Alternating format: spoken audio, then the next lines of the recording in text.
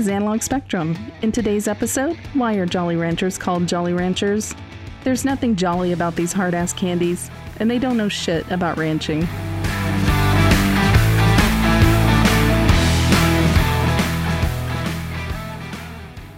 All right, this is Analog Spectrum. This is Tony. I'm here with Doug. What's going on, you guys? Oh, so we're trying something new today. I don't know if I even should I even say? I don't even know. It's all right. I'm going to say. I'm fucking saying, say bro. Say it. We're actually recording online. We're going to use some very high-tech teleconferencing software. I think some of you may have heard of it. It's called Zoom. Is that ZOOM? Yeah. So the reason why is we just want to try something different. So, but today, I'm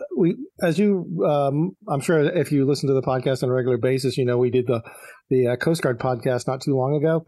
And I think I might even have mentioned this at the time. I was like, yeah, Doug, let's do a Coast Guard podcast. And he says, we're not going to be able to talk about the Coast Guard for an hour. And we just got out of boot camp. We got out of boot camp in the last podcast. So, yeah. Well, that's because Tony talks a lot. I basically sit here and just listen. No. So, yeah. I'll give you equal amounts. Equal amounts. So, yeah, fair enough. All right. Yeah. But picking up where we left off, if I remember correctly, when we last saw our heroes, they had just gotten out of boot camp. Jesus. Speaking of that, man, I stumbled across a picture the other day of me in boot camp, and it's like, holy shit. Who is this toothpick, man? Really? I was a scrawny fuck. I probably weighed 140 pounds, 6'2", Did you use it? Was it your like that Bravo picture? Yeah, the posed one, the drops. I freaking used mine as the picture for our first Coast Guard podcast. So, oh Jesus, send me yours, and I'll use it for the second one. This is me saying no. Okay, so no, go ahead and be vulnerable, Tony. I'm being protective because I look like an idiot. Whatever, nothing's really changed. Yeah. No, yeah. I like how you finished my thought for me. That's so nice. So yeah. But no, I'll send it to you. It doesn't make any difference. Yeah, it's totally your call. I wouldn't obligate you to, but yeah. One thing it does, it keeps you from having to find a thumbnail. So yeah, more AI generated stuff. I like the AI generated stuff. We should talk about that. It's cool, isn't it? I love it. I love it. Yeah. Yeah, it's cool stuff. So anyway, all right. So what happened to you after boot camp? Did you do you do your 10 days of leave and stuff? Yeah, you go home. You think you're a badass. Not really. But everybody's like, oh my God, you're here. You're like, I know, cut it all off. Yeah. But I don't remember. I went home for Christmas, and I think, it's funny when your son went through boot camp, when Andrew went through boot camp, and I saw him, it reminded me of my experience coming out of boot camp because you feel changed, I guess, but not really. So yeah. So for everyone, my kid went through Air Force boot camp in San Antonio, and I came down and stayed at Tony's for his graduation, and then we all went out to dinner and did some. We went go-kart racing or something, didn't we? We did some stuff like that. Yeah, it was fun. Yeah, we did something. Yeah. So my mom joined us, and we came to see Tony. So yeah, it was the same for me. Like, it was weird during his graduation. We had that active shooter thing, and some kid shot his drill sergeant, and it was somewhere on the other side of base. We didn't know anything about it, but my mom doesn't move very well. At the time she was probably 80 or 81, and I remember I was sitting next to her, and I heard, I don't know how I got the word before they actually announced it, that there was an active shooter. And I told her, I said, okay, Mom, if anybody starts stampeding down these damn bleachers, just stay here. And I was thinking to myself, like, we'll bring up the rear. You know what I mean? Mm-hmm. But that didn't happen. So that was all good. But yeah, the whole like parade and all that sort of shit was delayed for like an hour and a half. Mm-hmm. I had to sit in the bleachers and wait until they cleared the active shooter thing. But yeah, some kid went crazy and busted into his drill sergeant's office and shot him and shot himself. And so yeah, it was crazy. No, I remember in boot camp, they were always worried about somebody committing suicide or whatever, but it was smooth as much as it could be. Yeah. Yeah. Well, this is a really cheerful podcast. Let's keep going. Know, right? Well, talking about Andrew for a second, digressing into Andrew, which is Doug, as everybody knows, is Doug's son. It's cool because the very first time I met Andrew, he was probably 8. and he was in Great Britain, he was in the UK, and he had this like thick child British accent, Kind of like Harry Potter. Yeah, a little bit like Harry Potter. And then we came back. You were living in San Francisco at the time. I saw him again. He was like about 14, I guess, at that time, and he still had the British accent. And then he went to boot camp, and he's, as I'm sure as everybody heard, he doesn't sound British anymore. That accent's gone. Yeah, so, I can still hear a little bit of it, but it's not thick or anything like that. No. But anyway, this is not a podcast about Andrew. Sorry. No, it's not. Nice talking to you, Andrew. Okay. Yeah. But we kind of talked about last time, like we, got our post or our assignment. My assignment had been the Harriet Lane, so I went home. Don't remember much about it. It was just I went home, and everybody was like, rubbing my bald ass head, which is my shaved head, and talking about how much I had changed. Which, let's be honest, I hadn't changed much. The fact the only difference is you actually got up early. Yeah, and so it was interesting that I got the Harriet Lane, and we had a sister company, and I think there was a individual, and his name was Wesley, and Wesley also got the Harriet Lane. We weren't in the same company. He was like in Lima 132, and I was in Kilo 132. I think he may have been in India. I don't remember. And so he lived in Georgia too, and I said, well, shoot, dude, I'll pick you up on the way if you want. We'll just go up to the Harriet Lane together. And he was like, hell yeah. Just a really freaking cool guy, right? He was just very cool, very fortunate. Of course, at the time, like a lot of those things that would like be a red flag or stuff like that. I didn't have that kind of spidey sense yet in my life. I was like, I would have picked up anybody anywhere and taken him anywhere, right along with me. But he was great. And so I picked him up. We drove up. I knowing this podcast was coming up, to me, it's interesting that we were given responsibility. Like, you have to here's your orders, show up on this date at this time or else. And we did it. I mean, that's a little bit shocking to me now because I think about the way people are now, kids are now. And I don't think, I wasn't a responsible person. I wasn't a responsible. Yeah. So, and I showed up. Yeah. Yeah. But on time. Yeah. I got there and everything, And when I got there, the Harriet Lane was underway, and so they parked us in the barracks and gave us a room. The next thing you know, I'm kind of and I was like 20 or 21 when I joined, so I'd already been on my own a little bit, so I wasn't like in that oh my gosh, I'm homesick, I'm shocked. I just was kind of like in a new place and just kind of living my life. Right. But I just remember like on one of the first days we were there, they sent us over to the first lieutenant shop, and they're like, where are you guys going? And we're like, we're going to Harriet Lane. It's underway. And so the boatswain mate, the BM2, and this is something you had mentioned before. He's like a BM2 or BM1, but he had like 48 years in. You know what I mean? He was exactly. he wasn't burning it up, right? Trusty, yeah. And I was waiting to retire. He'd probably been at that first lieutenant shack for 28 years. He's just happy and just fat, dumb, and happy. And he's like, go over to there was a club on base called Portside, and rake the gutters in front of Portside. So he went over there with a couple of rakes, and me and Wesley are like raking the few leaves out of the gutters. And I remember Wesley going, he starts like in his head writing a letter to his dad. He's like, "Dear Dad, first day in the Coast Guard is great. I've already made 2 drug busts." And of course, honest to God, it didn't get much more challenging than that for the first few years I was in, so. The only thing I found challenging was that I think that just I've always, I've always been the type of person where I'm trusting, I trust people, give them the benefit of the doubt and whatever. So I had people messing with me, and I didn't see it coming. You know what I mean? Because I just don't. That's just not in my radar.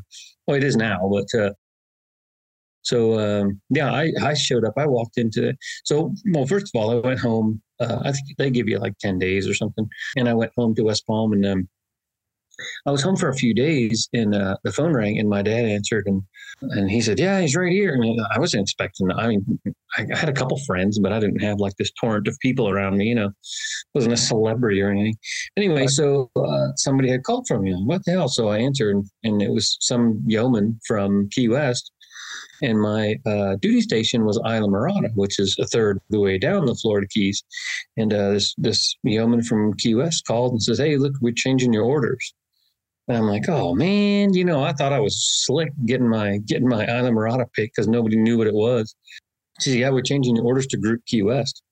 And I'm like, "Oh crap!" So I finished out my 10 days. Whatever. Same with you. I mean, I saw some old friends and whatever, and just it was kind of antsy to get started. So I go down there and I check in, and literally I checked in minutes before the dude behind me. And I ended up getting the Aids to Navigation team, and that dude ended up getting like, I don't know, Uta to Lipan, one of those 205 rust bucket things, And so I walk over and they said, "Oh, here you go to the AMP team." So I walk over and knock on the door, and I'm all boot campy and stuff, standing at attention, ready for. And the chief that ran the Aids to Navigation team was sleeping on the sofa. Mm-hmm. He was literally sleeping. And then there was a first class who was sitting at a desk, and his feet was up on the desk, and he was whittling. He had a knife out, and he was whittling like the end of a broom handle, one of those ball in a cage type things or something. Mm-hmm. And a couple of the guys were out in the shop working, and it was just basically like a 40 by 40 shop with a bunch of boards stacked up and Aids to Navigation lights sitting around. It was clean. It was organized. It was my first impression. So I walk in and I introduce myself to the first class. Yeah, hey, great dude. I can't even remember his name, but I really liked that guy. He was a good guy. And he said, "Hey, come on in, sit down." And he woke the chief up. The chief was out. Apparently there was a dog track up in Boca Chica. The chief had the dog racing, And he apparently had quite a gambling streak. So he was up there the night before, and he was sleeping off his hangover or whatever. I had no clue what to expect. But I wasn't expecting that. So anyway, so he introduces me and all that stuff. And there's a couple. I think we had we had MK1 and MK3 and a BM1 and a BM3, and then me. That's the non-rate. And those guys couldn't say my last name. Like I was telling them a couple of times. That's So they ended up calling me Dexter because they couldn't. They couldn't. I don't know whether they were idiots or whatever. My name's pretty easy. Mm-hmm. But anyway, so I picked up that nickname like day one. And so I was Dexter for the whole time I was there from then on. But no, it was a cool duty station, though, I will say, the first time around. That was 1980, late 83 at that time. Yeah, a couple thoughts. Like one, you mentioned going to Isla Mirada. For those that don't know, which is probably most people, Isla Mirada had a lot of issues because they were involved in kind of what do you say, controversy where they were actually assisting the people bringing marijuana. I think it was Isla Mirada, or it was Marathon. Yeah, it was Isla Mirada. What they were doing, I think, is they were doing drug busts off the coast. Yeah, and then they were taking the drugs and then reselling the drugs, whatever. So it was a big sting operation and all that stuff. And apparently, it was pretty. I mean, in the 80s when things were getting kind of hectic, and if a new guy showed up, they would take him out and stick a gun to his head and say, "Listen, you're on board with us or you're not." Right. And so, of course, the new guy's like, "Oh, hell yeah, I'm on board," Right. So I'm glad I was lucky, man. I dodged that. I didn't get to, didn't have to go through that stuff, Exactly. Yeah. So that's what I was thinking. And I think the reason they, it's the oldest story in the world that the reason they were found out is, there were people down there that were, E2s, E3s that were driving around like in Corvettes or super nice. I would have been that stupid. I really would have. Absolutely. Yeah. It's like, okay, be cool. Yeah, don't spend all your money. Don't get flashy cars. Yeah, they freaking did. But and the other thing is, you mentioned the whole like showing up. Yeah, when you're in boot camp and they're like, you're in the military, you're in the military, you're in the military, and you show up at your first duty station, you're like, this is just another job. It's just a job. And you also mentioned like people messing with you. It's like you get messed with, and then you mess with people. And it's funny because, like I said, like I think back to like high school, like the people in high school, they were mean. You know what I mean? When they were bullies, they were mean. And the Coast Guard, when people mess with you, it kind of was like in good fun. They knew that. Yeah. I mean, most of it. Say again?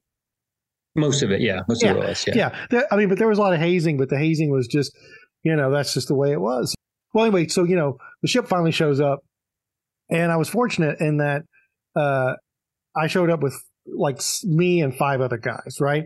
And so that's so you get ended up on the boat. Flex some of that new guyness, right? Yeah. It was the Gazelle concept. I mean, Yes. there wasn't enough to go around. It's interesting because you mentioned the whole boot camp thing. I remember like this one hazing thing. This didn't happen to me, but we had this JG, our ensign, and actually I think he's since passed away. If he's listening, then he hasn't. His name was Willis, and he was just a really cool guy. He was a Mustang, and we did this thing where we got a bunch of boot campers on board. I'd been there like about 6-8 months, and they were standing in the berthing area. And we're just kind of playing it up normal, right? They're asking like, well, what's it like being on the ship? We're like, oh, that's no big deal getting underway, blah, blah, blah. It's yeah, you have to stay in duty, but usually 1 in 4 or something like that underway. It's, blah, blah, blah. And we'd set this all up. And then Willis, the JG, comes in and he's got like his, he's wearing his trop being like a short sleeve shirt. And he's got the white cap on. And he's wearing like mirrored sunglasses and he's got his gloves on, and he's like, this berthing area looks like shit. And he starts fucking going boot camp. He's going like drill sergeant. Oh, shit. He's like, I want this floor waxed. Everybody get down. And he starts cranking us, right? Oh, shit. just to mess with these new guys from boot camp, man. Yeah, flashback, right? PTSD. Well, I had that. What these guys did to me. So at some point, when I first got there, we had a 20-foot boat and a 17-foot boat, and the 17-footer was an outboard, and the 20-footer was inboard outboard. And what we did with those is we went around locally and repaired any of the day boards or the lights. So if you can imagine. I don't know what they're called, but every city has some kind of a crew. There's a traffic accident and somebody knocks over a light pole or a stop sign. Somebody's got to go back and replace that stuff, right? This is the same thing, but it was on the water. So we did the day boards and the buoy lights and stuff like that. And we didn't have any equipment to like fix the buoys. So what we would do is we would go to a buoy or we would go to a light. And if the light was burned out, of course, a mariner would report that to the Coast Guard and we would get the message the next day, and then off we go. And we go out and fix it. And all we would do to fix it is take a couple of car batteries and put them on top of the buoy. We tied them down and stuff, and then we called it hot packing. He just made the thing run for a couple more days so people could navigate until a buoy tender could get there and legitimately fix the thing, Mm-hmm. And so that's what we would do. We'd take the 17-foot boat or that 20-foot boat, and we'd zoom around the Florida Keys and just putting up fresh day boards or fixing stuff and whatever. And once in a while, if we had one that was far away, like Marathon, that was like 50 miles. So we would trailerize the boat and drive it up there and launch the boat and then go fix stuff there, which I thought that was the coolest. Like, I don't know if I said this in the first episode of this, but I thought I was joining like the Florida Marine Patrol. When I didn't know what the Coast Guard was. And so when we started doing that, I'm like, this is cool, man. Cause I enjoyed small boats near shore. I didn't like going out to sea. Right. And one thing about both the AIDS navigation station and so forth, they get good equipment. I mean, the trucks that they trailer with are nice. F-250s and stuff like that. Yeah. It wasn't chintzy at all. No. And the boats, I remember, they had a Boston whaler. I remember when I was in Key West, the station had a Boston whaler and the AIDS navigation had a Boston whaler. And those guys were like in a competition to see, who could make that boat, the most badass freaking boat. It's all decked out, spending taxpayer dollars. Yeah, absolutely, man. Fast as hell. And scary fast. Yeah. So we had fun with all that. But then at some point, our chief finagled it's called a mini buoy tender. I think this thing was like 65 feet long and it had a flat deck on the back with a winch on either side. And there was a big V cut into the back. And the idea was you back up to a buoy and you hook those two winches there's a big pad eye on both sides of the buoys. You hook that thing and then you can suck the winches in and then the buoy will literally come and sit right there at the back of the boat. And you could stand on that flat deck and work on the lights and stuff. So, because it's kind of dangerous on those buoys when you're sitting out there bobbing around. I could not tell you how many tools we lost. Because you carry your tool bag up, and you're sitting on the buoy and you're floating, you're floating around, and any sort of wake or anything from a passing boat, man, you're bobbing all over the place, and tools slip left and right. You know, of course, we were idiots because we didn't tie them off. And we lost a zillion tools doing that. But anyway, yeah. So when we got the 65 footer, we brought it back to Key West, and that's when I saw my first dead guy. By the way, too, we picked up a floater on the way home, and that grossed the shit out of me, man. That was nasty. Again, I was like 8. Yeah, I just turned 18, so I was young. And anyway, so they got him in his Stokes litter and pulled him out of the water, and he was on the back of the deck. And I'm like, okay, I'll drive. I didn't even want to look at that dude, man. He was all gray, you know, it's like a pale gray blue color. And so when we got back to the pier, they had called the coroner, and a couple guys carried him over the brow, and they set him down on the pier and in the Stokes litter when the coroner came. And the coroner just took like a meat thermometer and stuck it in his chest, just to get his internal body temp. I'm like, holy crap. And seawater and icky shit was gooping out of his mouth. That was nasty, man. I was not ready for that. And some of these stories, I apologize in advance, but this is the way life is. When I was down there, one time we went to a marathon, me and the other corpsman to do training, whatever, CPR, whatever, and we got there, most everybody in the station was out, and they're like, well, where are they? And they're like, they had to pick up a dead body, right? And so as the boat comes into the station, or pulling into the cut, right, the canal, there was a seawall right there, a concrete seawall, and the body was in a body bag, right? And they put the body bag on that seawall, and of course, it kind of fell over a little bit. It was kind of half on and half off, and the zipper had opened up a little bit, and whatever was just like leaking out onto the concrete on the other side of the seawall. And of course, here comes the station dog, right? It's like, starts lapping that stuff up, man. And of course, what's every station dog's name? They always Mayday. And they hear him go like, Mayday, Mayday, stop it, Yeah, that's funny. I remember like retching. I was just like, oh my God, it's like that dog. Yeah, it was pretty gross. I know we picked that floater dude up because his skin, he had been floating for a while. Yeah. And his skin was kind of going through the wire mesh on the Stokes litter when they picked him. I was like, creeps, man. It was not nice. You gotta be careful because if anybody doesn't know what a Stokes is, it's got kind of this chicken wire mesh in it that and it's usually used for airlifting or pulling people, but it's not meant for cadavers, dead bodies, right? But anyway, so the rest of that story, people messing with me, is when we finally got that boat back. That hatch, that's the deck that was on top that was flat. It had 2 hatches, and it opened up, and you could work on the engines, or you could replace the engines or whatever, crane them in and out.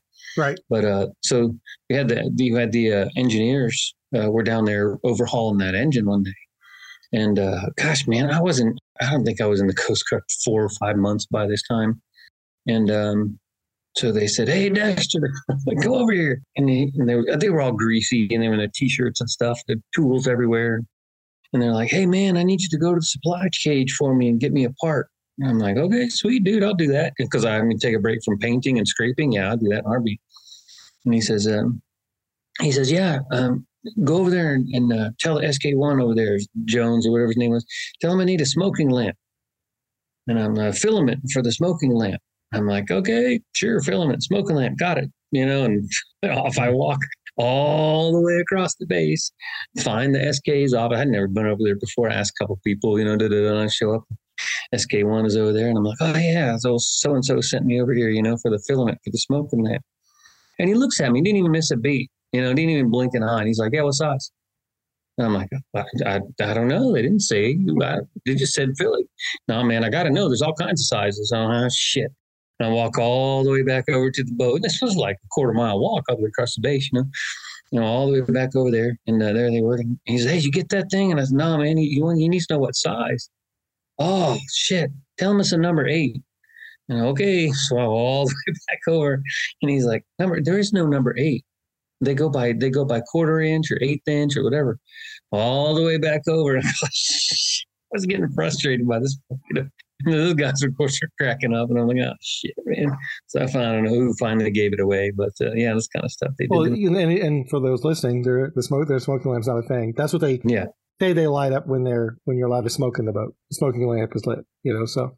But yeah, like shoreline, they send you for shoreline. That kind of stuff. Calibrate the radar. They have all these things. Oh, did you guys do that? Did you calibrate the radar? We again, 6 people, right? So yeah. So I somehow managed to work around it, but I remember like one time I was making rounds or something during a quarterdeck watch, and I go up to the bridge, and there's like 3 or 4 of guys on deck force, and they got this mic out, and the mic was the speakers that went around the bridge, and they're going like a little left, and they let go, and they just start cracking up, and I look out the window, and sure as hell there was a guy out there with flashlights, and they got him dancing out on the forecastle.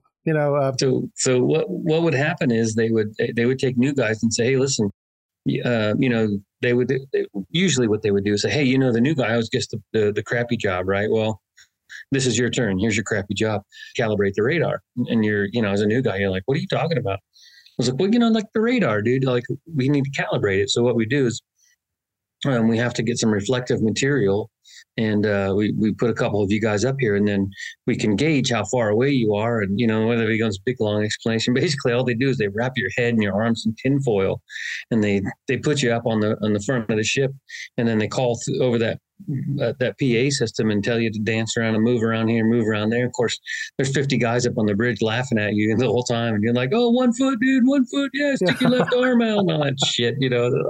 Oh my god! Half the time, if you're underway, you're seasick anyway, and don't feel good anyway. Yeah, but yeah. So I showed up. I showed up for the ship, and like I said, one of 6.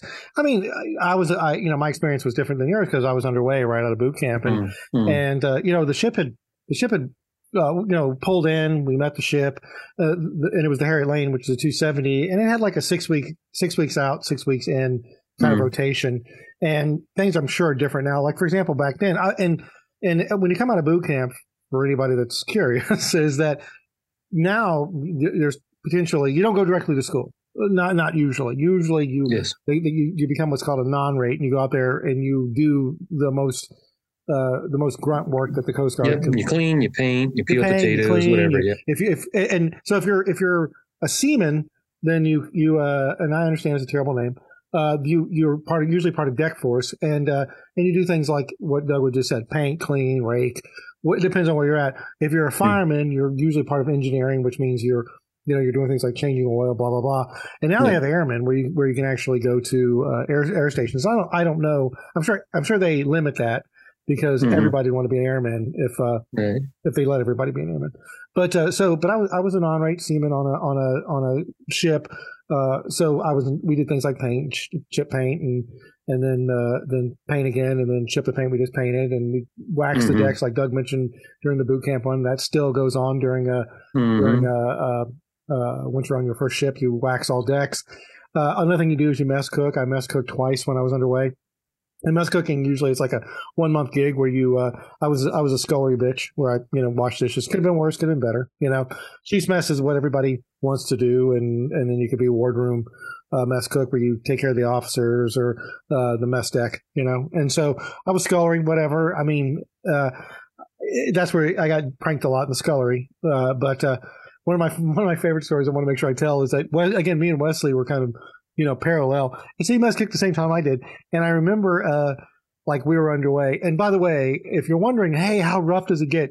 It gets friggin' really rough. It gets rough. Yeah. It gets very, very rough. I mean, like it is, a small boat, if there's like a hurricane or rough seas, you don't turn. You just go, they figure out a way to go through it and with the least amount of, hell for the crew, but it's usually a lot, I still remember like when you get underway, they're always making announcements. They're called pipes, where they're like, "Hey, one of the ones they would say if the seas got real heavy is the weather decks are secured. Nobody's outside of the ship. You have to stay inside. Fall over. Yeah, if you'll fall over and die, and if you end up in the water at all, unless they actually witness you falling over, you're gone. You're dead. Your chances are not good. Yeah. Zero. Like that one guy recently that got found.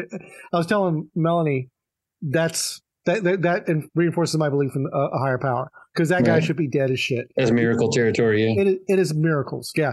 And but of course, I'm 22 years old, and I'm thinking, why do they not want you to go outside? And the seas were like 30 to 40 foot seas.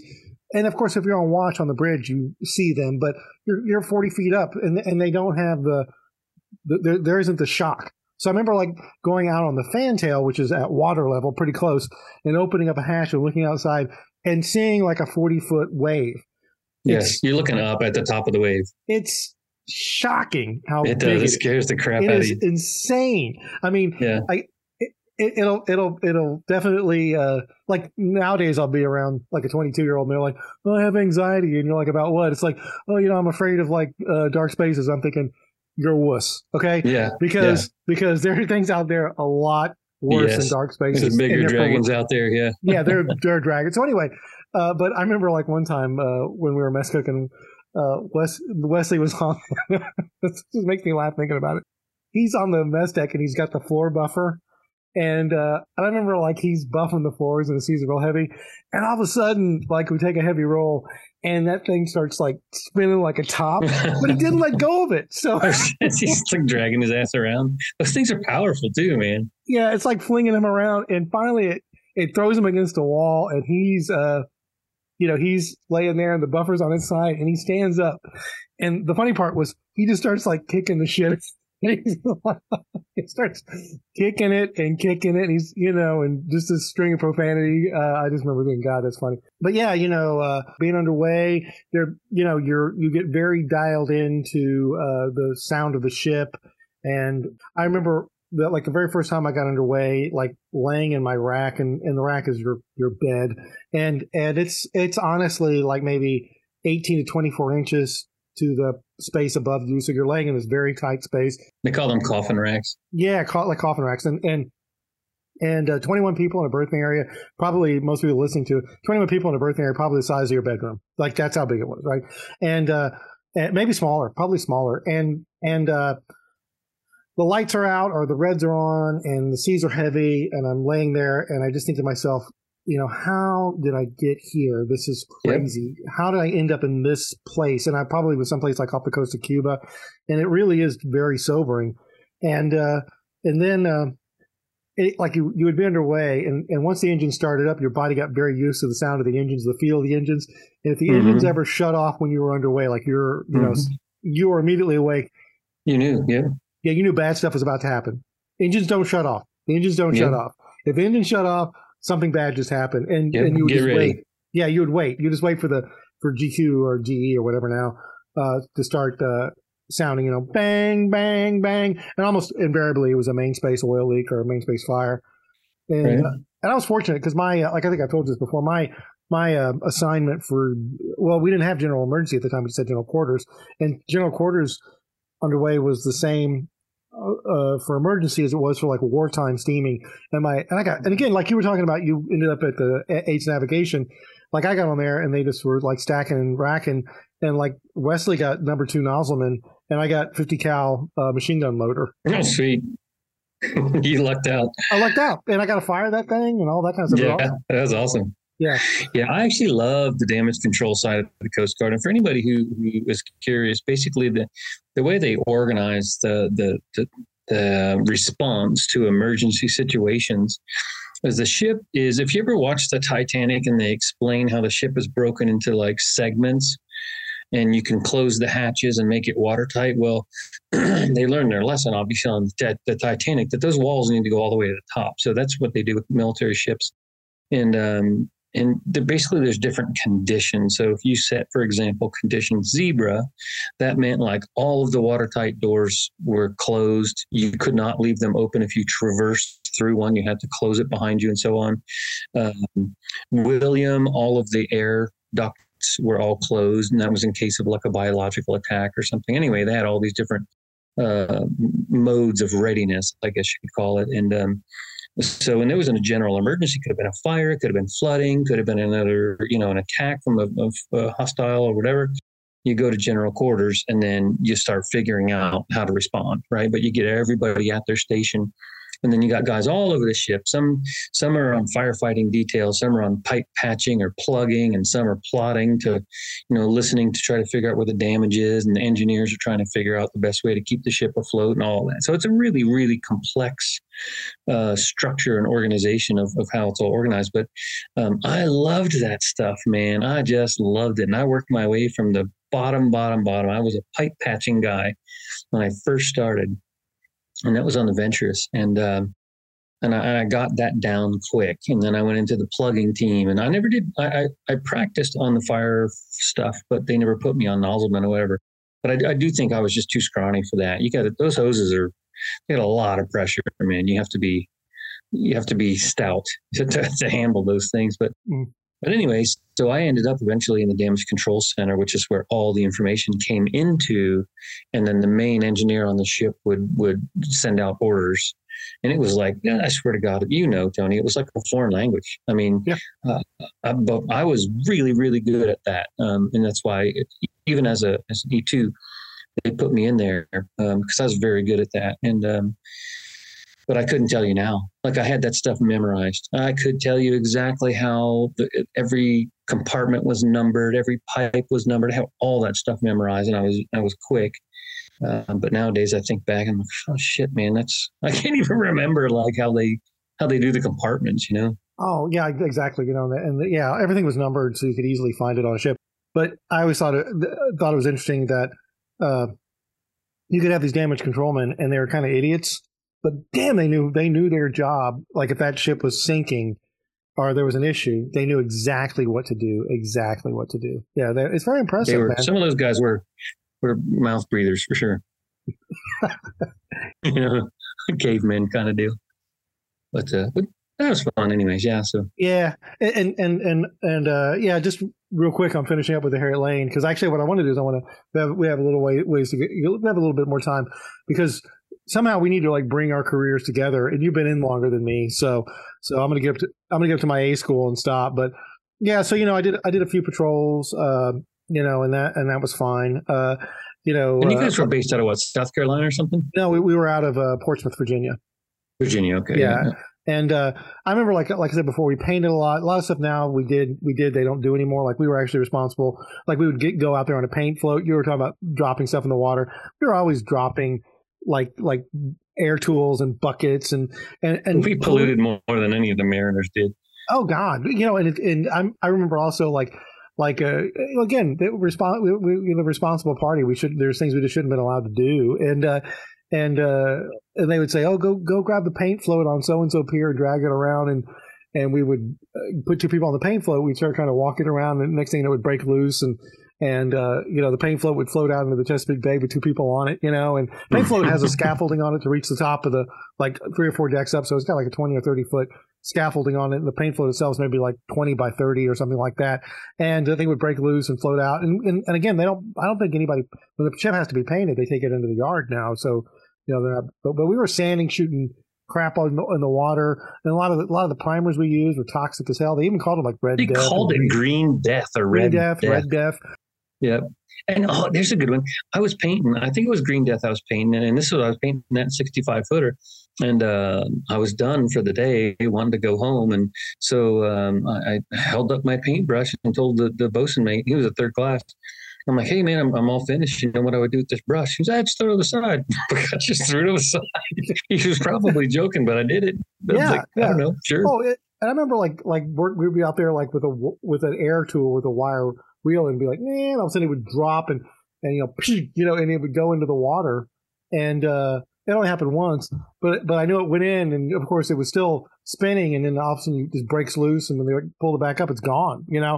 I mean, God knows how expensive that thing was, and it was history. Well, not only that, but I mean, you think about, there was no protective. I mean, we wore some protective stuff, but for the most part, when you were grinding off old paint, it went straight into the water.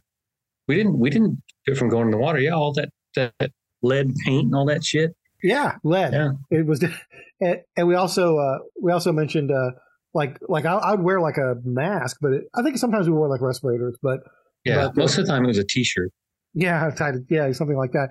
And but But yeah, there's probably other things that happened while I was underway. I mean, I just remember waiting to get orders to A school to go become a corpsman. We had there was all kinds of crazy stuff, that happened while I was underway.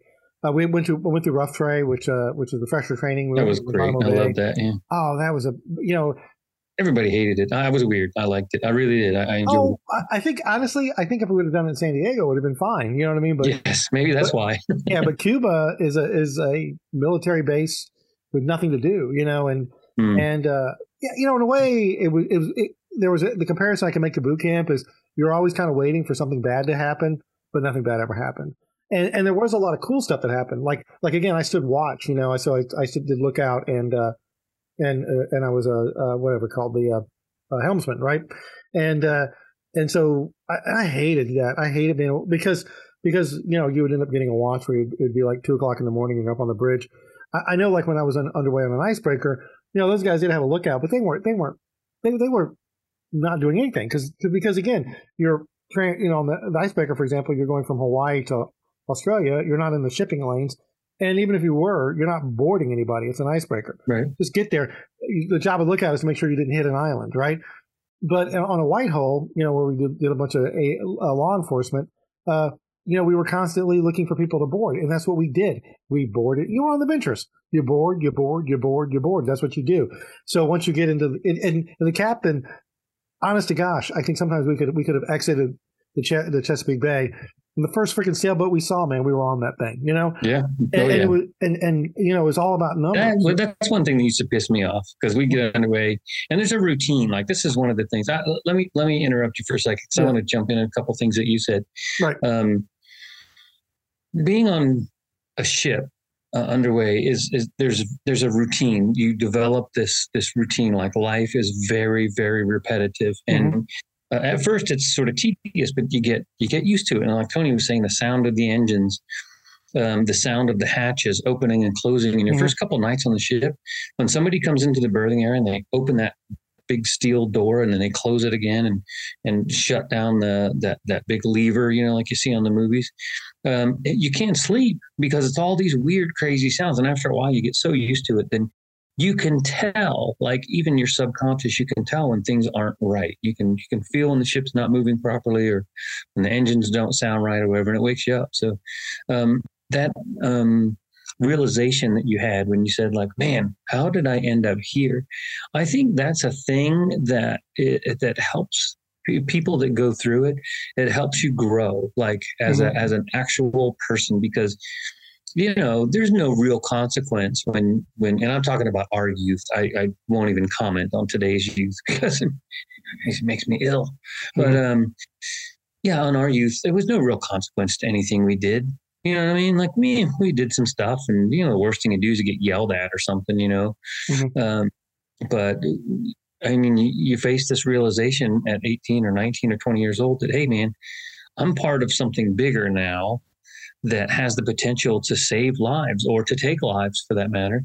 And I thought that was and a million little things build up over time. And I think that's why military people bond so well is because we get that. And civilians, they're not forced to go through it oftentimes, so there's a little bit of a disconnect, I think, for those who've been in the service and those who haven't. And it's not a snobby thing at all. Not in my mind anyway.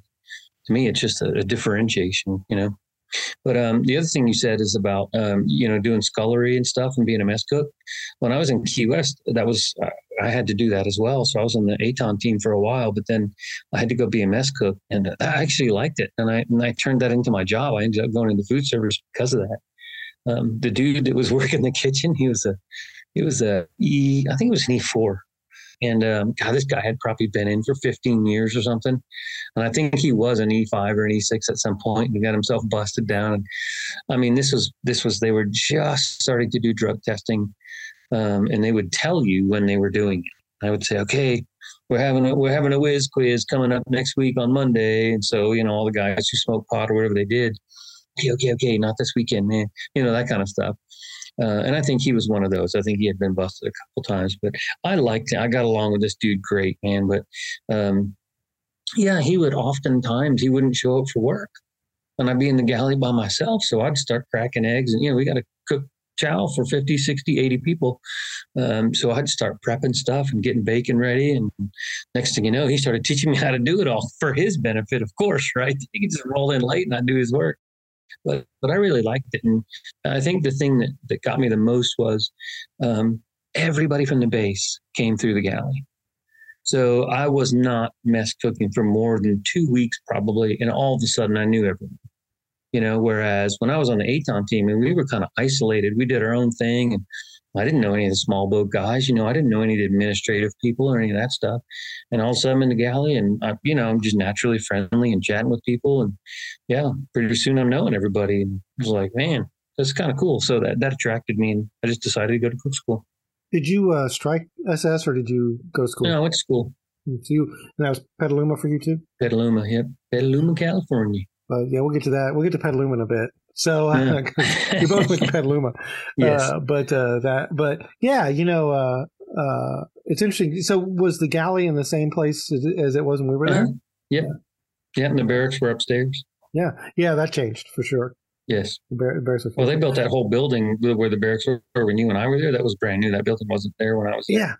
Yeah. Well, it's funny, because I know that when I was on the Harry Lane and probably when you were on the Venturous, well, no, maybe not. You were not a non-rate on the Venturous. You were rated, right?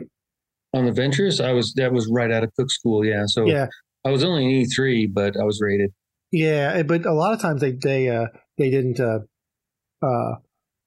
we lived on the ship. I mean, I lived on the ship, like for the year I was there, I didn't have housing off the boat. So even when the ship was tied up, I lived on the ship, and they don't do that anymore. Now, they really? Yeah, no. As a matter of fact, they made that change shortly after I left in '90, where they pretty much said that, it was, for lack of a better term, inhumane to make people live on. I would have agreed at the time. Yeah. Well, and if anybody's listening to this thinking, man, it sounds a little bit like prison. Yeah, it's a lot like prison. It is. Yeah. So if you take a single mattress right now, granted, this mattress is 2 inches thick, cheap foam, not good foam, cheap foam, right? Probably used 5,000 times before. Slap it on top of a metal box, and that metal box is probably 8 inches deep, and it has a lid. And you open up that lid, and that storage is all you have. That and one stand-up small little locker. That's all the storage you have. And I lived on the Venturous for 6 months, 8 months. Yep. Something like that. And that's all. It's all you got. No. Yeah. You don't. You're in. If you have a vehicle, you can get us the best vehicle ever. And the locker that Doug is talking about, the stand-up locker. You remember your high school locker? Yeah, about a fourth the size of your high school locker. Yeah, I could fit probably. And of course, you have to have all your uniforms and stuff, right? All that stuff. And it has to stay nice. I mean, you can't just crumple it up. Yeah. So I would say I could fit probably with shirts and pants hung on. You could fit with 6 or 8 hangers in there. But that's tight. When you get that many in there, it's tight. Yeah. Yeah. So, but then you had to tie your shoes to your rack so they didn't fly around when the seas got heavy and so on. Yeah, it was just it was a great experience, really, in terms of growing and stuff. It sucked at the time. I didn't. Yeah. Well, and what I talked about in the last podcast about gear adrift, that shit carried over into your ship too. You weren't allowed to have. Yeah, absolutely. Yeah, and most people did on a ship we slept in sleeping bags, and so you'd have a blanket and a pillow, and you just sleep in a sleeping bag. Yeah, so, I slept in my rack. I didn't do the sleeping bag thing. I didn't like it because I slid around. There was this one guy. His name was maybe someday he'll listen to this. His name was Funkhauer, and Funkhauser. He was Cajun, and he was maybe probably about 5'3", maybe 128 pounds wet, and he had a top rack, and he had a freaking thick Cajun accent.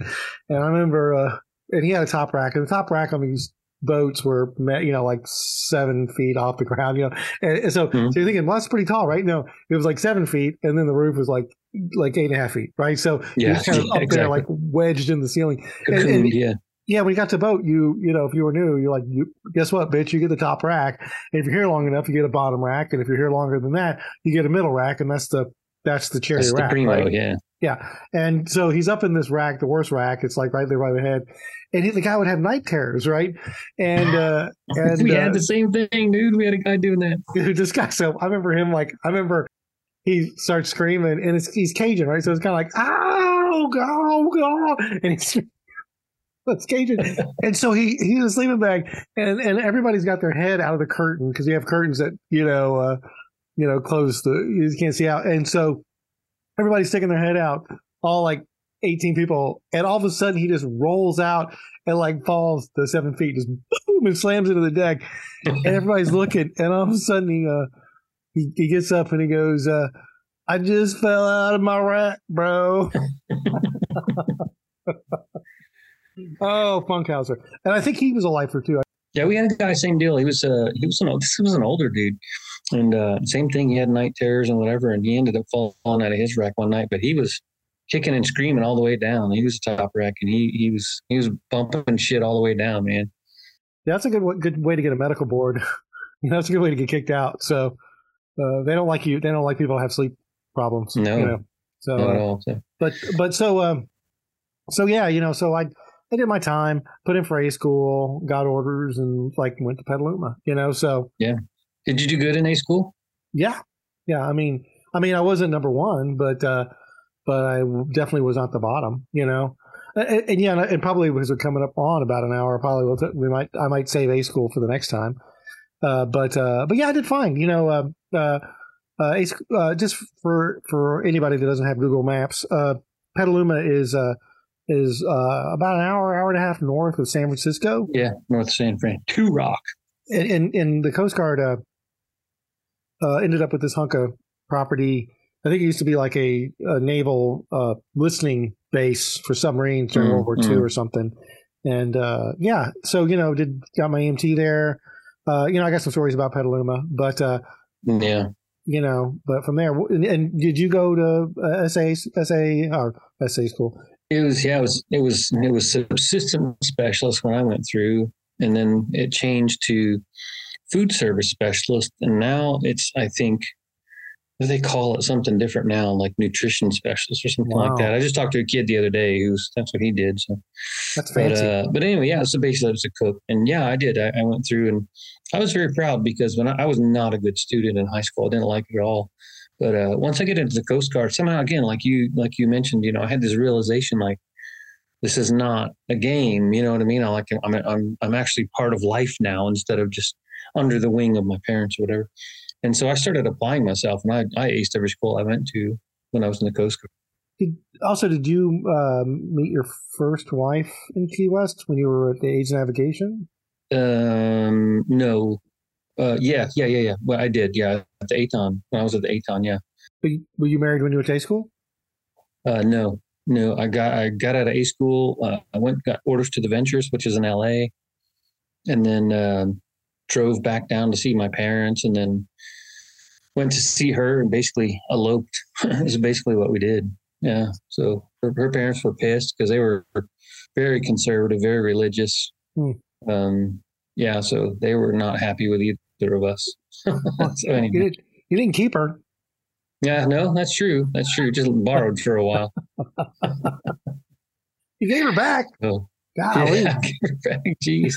Don't be so grandpa-ish. That's a whole other topic. So, yeah. Yeah. But yeah. So one other thing I want to mention, you're talking about rough seas. When I was on the Boutwell, it was my last tour of duty before I retired. We circumnavigated the globe. We left San Francisco, went to Hawaii. From Hawaii, went to Singapore. From Singapore up to the North Arabian Gulf. We were there. I was there in the North Arabian Gulf when they launched all the missiles and all that sort of stuff to get into Desert Storm. Operation Iraqi Freedom. And then we left there, went through the Suez Canal, the Mediterranean, over through the Panama Canal, and then up the West Coast. And there was a time, I'm not exactly sure where we were in all of that mess, but there was a time that it was rough, man. It was really rough. And I had my own stateroom. I was a warrant officer by then. And I had my own stateroom. And I went into, I stopped getting seasick after a while. When early days, man, it was rough, man. I was seasick for days at a time. But I was fine by now. And so I opened the wardroom, and the wardroom basically took up on this ship. It took up the entire width of the ship. So the only way to go around the wardroom from the forward part of the ship was to go outside or over. You could go above decks. But so I'm an officer, so I cruised it all the time. So anyway, it was rough as hell, man. So I go to open the door to the wardroom to go out and was getting coffee, or I was going back to the mess deck or something. But as soon as I opened the door and I was about to step in, we took a big roll, and I saw all the furniture in the wardroom slide all the way over to one side of the room. And then we rolled back and it all slid back the other way.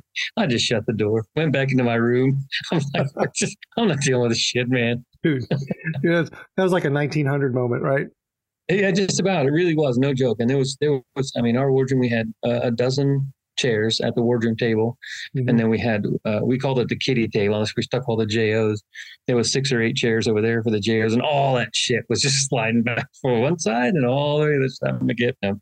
Well, and the point that you're making also is when you're underway and you're in heavy seas, and you will be in, and none of the ships in the Coast Guard, none of them, the 378s, 210s, 270s, whatever the hell's in there right now, none of them are good in heavy seas. You know, they all ride rough. They're made to go fast, instead of be stable.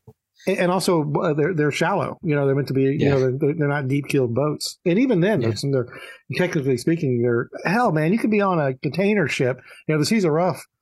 The ship is rough. You barely feel it. Yeah. Well, you barely feel it on those big ones. Yeah, you can. And even like cruise ships, I've been on cruise ships, and they'll avoid everything. They'll avoid all kinds of bad weather. But even those rock and roll a little bit. But life goes on. Like the cooks still have to cook. Melanie was asking the other day about eating, and she was asking about like frying things. I'm like, you don't fry shit. There's no deep fryers on a ship, babe. You know what I mean? There was when I was in. Not anymore, I don't think.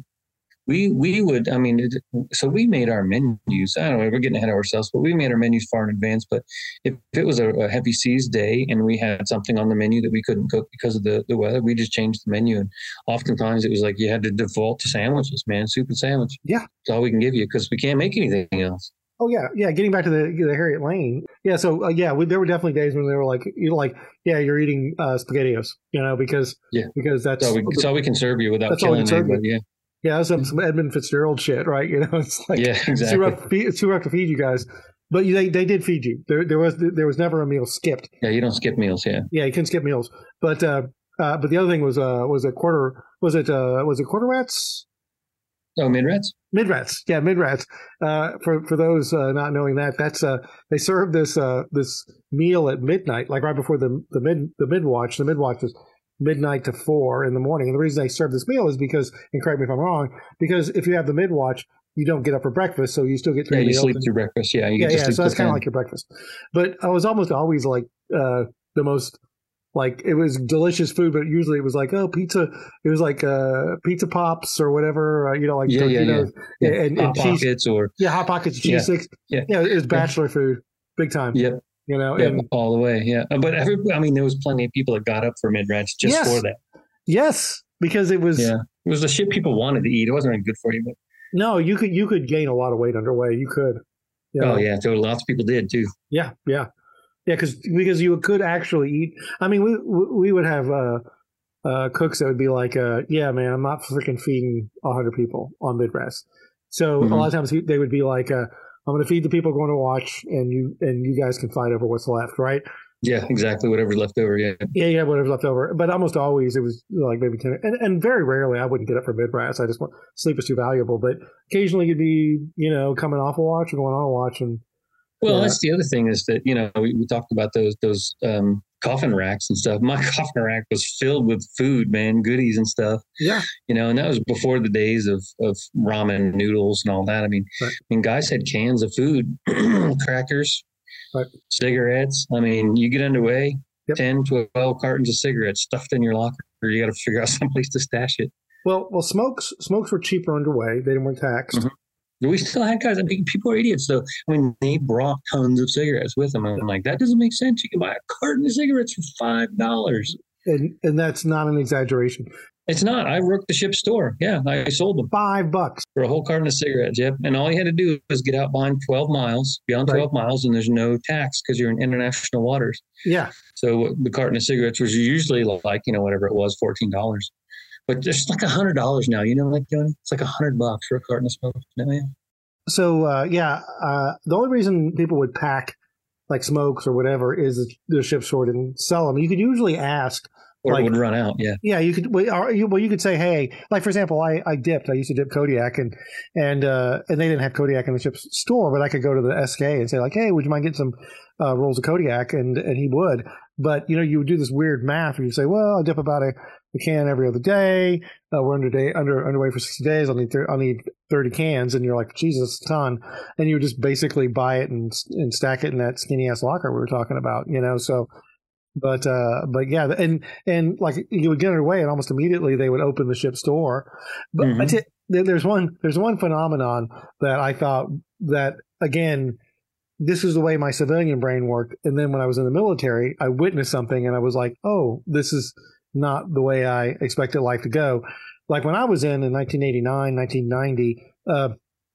They came out because people smoked. We were still in this world where people smoked, and also I thought it was interesting. There were things on that boat that were like Vietnam era, including some of the crew. Like some of the crew had fought in Vietnam, so that was weird to me, right? Like the SS-1 had been stationed in Vietnam. And at the time, I wish I would have talked to him about it, but I was too young and stupid to think about that being cool. But everybody smoked, and you were allowed to smoke in the ship, right? And the commandant came down. You could smoke on the mess deck. I used to have guys smoking while they were eating, eating. Yeah, and you'd have like take a bite of food, take a drag off your cigarette. Well, and there were like no smoking tables, but there were more smoking tables than non-smoking tables. And I remember they were like, okay, on October 20th. There is no more smoking inside the ship. Like that, whatever day it was, October 20th, 1990, no more smoking in the ship. And I remember thinking, that's not going to happen. I just know that this is not going to happen on this ship, right? Well, I can tell you right now, October 20th, 1990, they picked up every freaking ashtray. Nobody smoked inside the ship. Nobody bitched. It was just like, that's what we're going to do. It just changed, yep. It blew my mind. I was just like, everybody's just following orders. They conformed. I mean, and these are not people that you would be like, oh, these are not robots. These people are definitely, they're like, and that's part of the military. I remember, again, jumping around here, like when I was stationed in San Antonio as an instructor, this was right after the Gulf War started. And there were PAs I worked with that were like, hey, I just got orders. Where to? I'm going to the Gulf where I'm going to, be on a forward unit, seeing combat. And I was just like, wow, you seem remarkably calm about that. You seem incredibly calm about the fact that you're going into combat, and they're like, eh. And that's kind of, now I'm not saying that, again, I'm making a comparison between not smoking inside the skin of the ship and going to combat. Right, going to combat, yeah, but I will tell you, there were definitely things we did where they were kind of like, hey, we're going to steer the ship into a hurricane. And you're kind of like, who am I to say, Yeah, exactly. What do you need me to do, So. One thing I remember about that, because I was on the ventures for that, and one thing I remember is after we stopped smoking inside, we painted the inside of the mess deck. We painted, and we had a paint on Coast Guard ships that was called Interlux White, and it was white. It was bright ass white, And so when we started painting the ceiling, it was phenomenal to me how yellow the ceiling was from all the smoke, tar, and stuff. Because we just painted it the same color that it used to be, except, of course, 400,000 cigarettes burned in there. And sometimes it was heavy weather, and you would show movies on the mess deck. That's it, man. Mess deck is closed down tight, and half the people smoke, and it's just like, holy shit, man. Yeah. I bet that what used to be Interlux White was a nice kind of a dark caramel color. Yeah, it's exactly what it was. Yeah. But it kind of, it's funny because we were talking in the movie one we were doing about Raquel Welch, we were talking about those two generals that were drinking coffee out of that metal can and smoking. That's how it was. I mean, that's legitimately back in the day. That's how it was. I mean, that was a little bit of a cartoonish stereotype of it. But I mean, I look back now and was like, yeah. I mean, the only place that I know of for sure that you did not smoke was inside the galley. Mm-hmm. You couldn't smoke inside the galley. but you sure as hell stood in the door of the galley and smoked. All the smoke waft in there and stuff. But when did you start smoking? On the Ventures, when I got $5 carton cigarettes. Well, because I figured out that shit, guess what, man? If you smoke, you get a smoke break. If you don't smoke, you don't get a smoke break. So, okay, that's the thing. That was the thing. Yeah, I'll start smoking. Sure. You're like, it's a terrible habit. It's going to destroy my lungs, but damn, it's cheap. Yeah. Yeah. So, yeah. Anyway, we've been talking over an hour now. Maybe we should stop there. So, all right. Yeah. There's plenty more. Yeah. I think next time I'm going to, one of my friends, the guy who we've talked about before, he was actually on a black hole, and he was also a coxswain, and he's experienced things that we haven't experienced. I might invite him just to come in. And yeah, he's a good storyteller. So maybe, because we're going to keep this going. I love, there's just a couple of things. I mean, one last thing I'll say is that one of the things that I found very different about the Coast Guard than the other branches of the military, you had a crap ton of collateral duties, right? I was a cook, but I did so many other things because we don't have somebody for all those different jobs, right? Mm-hmm. In the Army, they have 800,000 people. We have 36,000 people in the entire Coast Guard. And we were rescuing people and doing SAR missions, doing environmental protection, doing boardings, do all that stuff, right? So you have to do a lot of different jobs. So, that's where I enjoyed the Coast Guard the most, is all that collateral stuff. I was a boarding officer. I was a boarding team member, not a boarding officer. I was a boarding team member. I was a coxswain on several of the ships that on, and that was freaking fun. We did that blockade when Desert Storm kicked off. We did a blockade of LA Harbor. Mm-hmm. I was on an 82-footer, and we zoomed that little rubber boat all over that place, man, and it was so freaking fun. It was, yeah, and then same with the damage control. By the way, a coxswain is a person who drives small boats. Yeah. Sorry.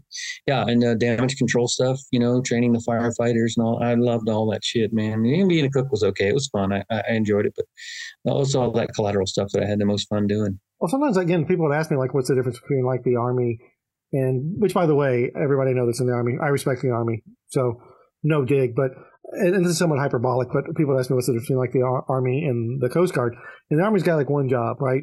That's to, like, fight wars. Yeah. Right. Defend the United States. Defend the United States, right?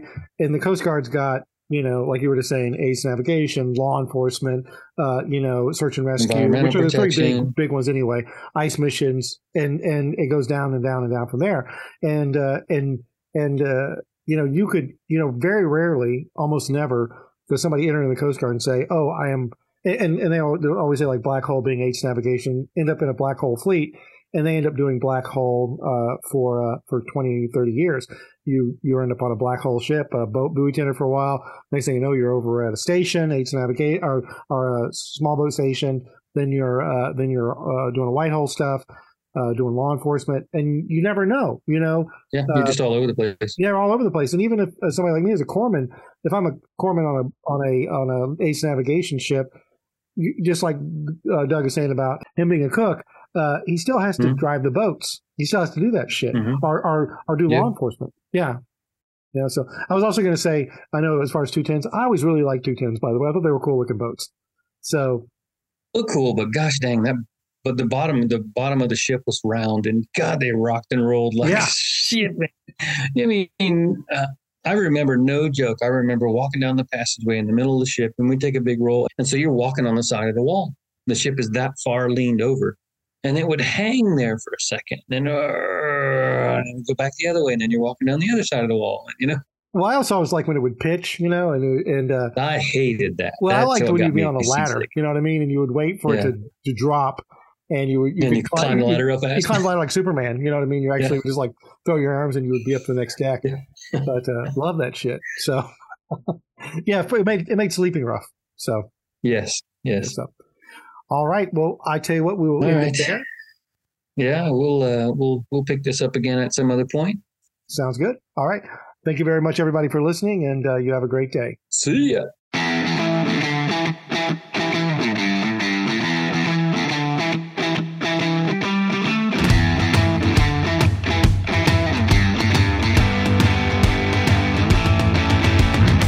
This has been an Analog Spectrum production and presentation. We appreciate you listening to our podcast. It means a lot to both me and Doug. As always, we're looking for topic suggestions, folks to interview, and friends to join us on the show. If you can help with any or all of these, go ahead and send a quick note to Analog Spectrum, that's all one word, at gmail.com. Are you curious about our past uploads? Go check out our website. You'll find the link in the description.